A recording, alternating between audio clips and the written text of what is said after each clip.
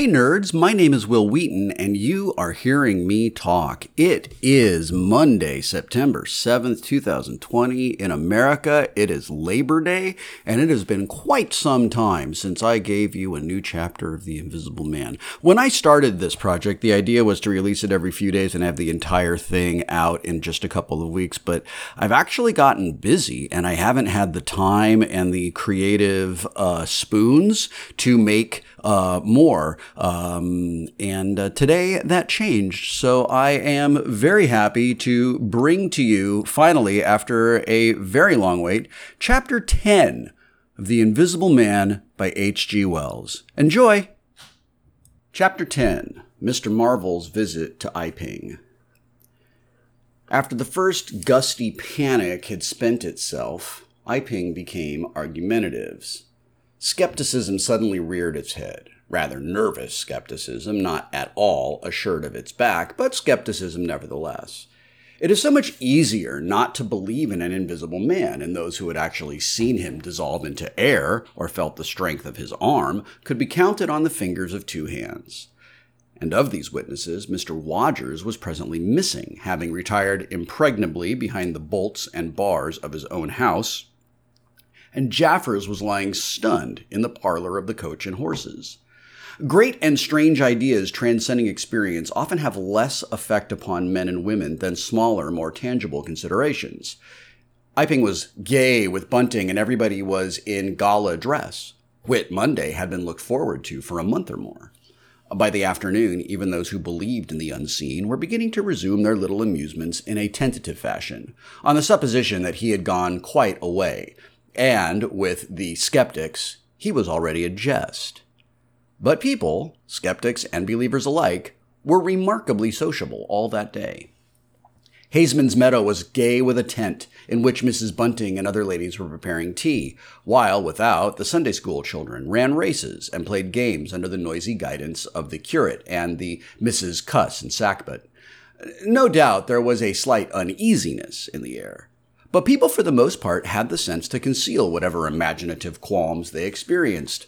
On the village green, an inclined strong rope, down which, clinging the while to a pulley-swung handle, one could be hurled violently against a sack at the other end, came in for considerable favor among the adolescents, as also did the swings and the coconut shies. There was also promenading, and the steam organ attached to a small roundabout filled the air with a pungent flavor of oil and with equally pungent music. Members of the club, who had attended church in the morning, were splendid in badges of pink and green, and some of the gayer-minded had also adorned their bowler hats with brilliant-colored flavors of ribbon. Old Fletcher, whose conceptions of holiday-making were severe, was visible through the jasmine about his window or through the open door, whichever way you choose to look, poised delicately on a plank supported on two chairs and whitewashing the ceiling of his front room. About 4 o'clock, a stranger entered the village from the direction of the Downs. He was a short, stout person in an extraordinarily shabby top hat, and he appeared to be very much out of breath. His cheeks were alternately limp and tightly puffed. His mottled face was apprehensive, and he moved with a sort of reluctant alacrity. He turned the corner of the church and directed his way to the Coach and Horses.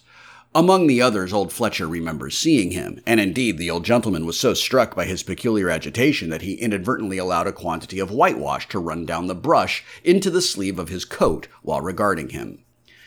This stranger, to the perceptions of the proprietor of the Coconut Shy, appeared to be talking to himself, and Mr. Huckster remarked the same thing. He stopped at the foot of the Coach and Horses steps, and according to Mr. Huckster, appeared to undergo a severe internal struggle before he could induce himself to enter the house. Finally, he marched up the steps, and was seen by Mr. Huckster to turn to the left and open the door of the parlor. Mr. Huckster heard voices from within the room, and from the bar, apprising the man of his error.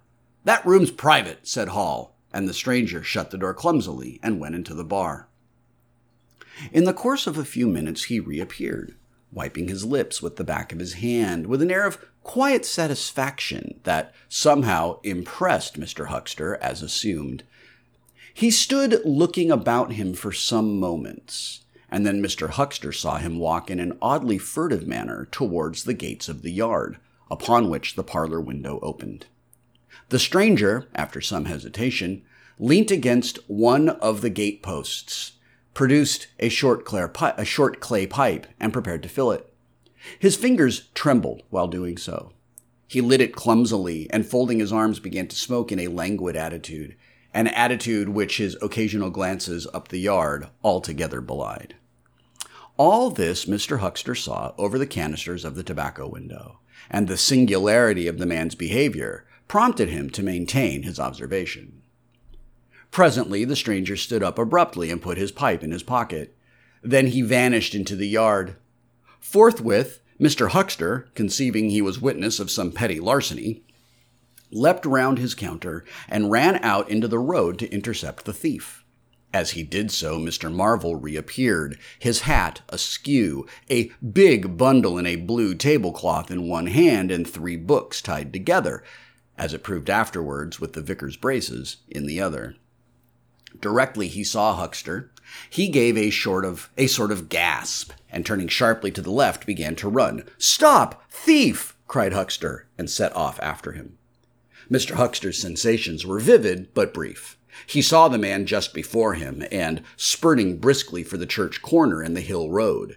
He saw the village flags and festivities beyond, and a face or so turned towards him. He bawled, "Stop!" again. He had hardly gone 10 strides before his shin was caught in some mysterious fashion, and he was no longer running, but flying with inconceivable rapidity through the air. He saw the ground suddenly close to his face. The world seemed to splash into a million whirling specks of light, and subsequent proceedings interested him no more.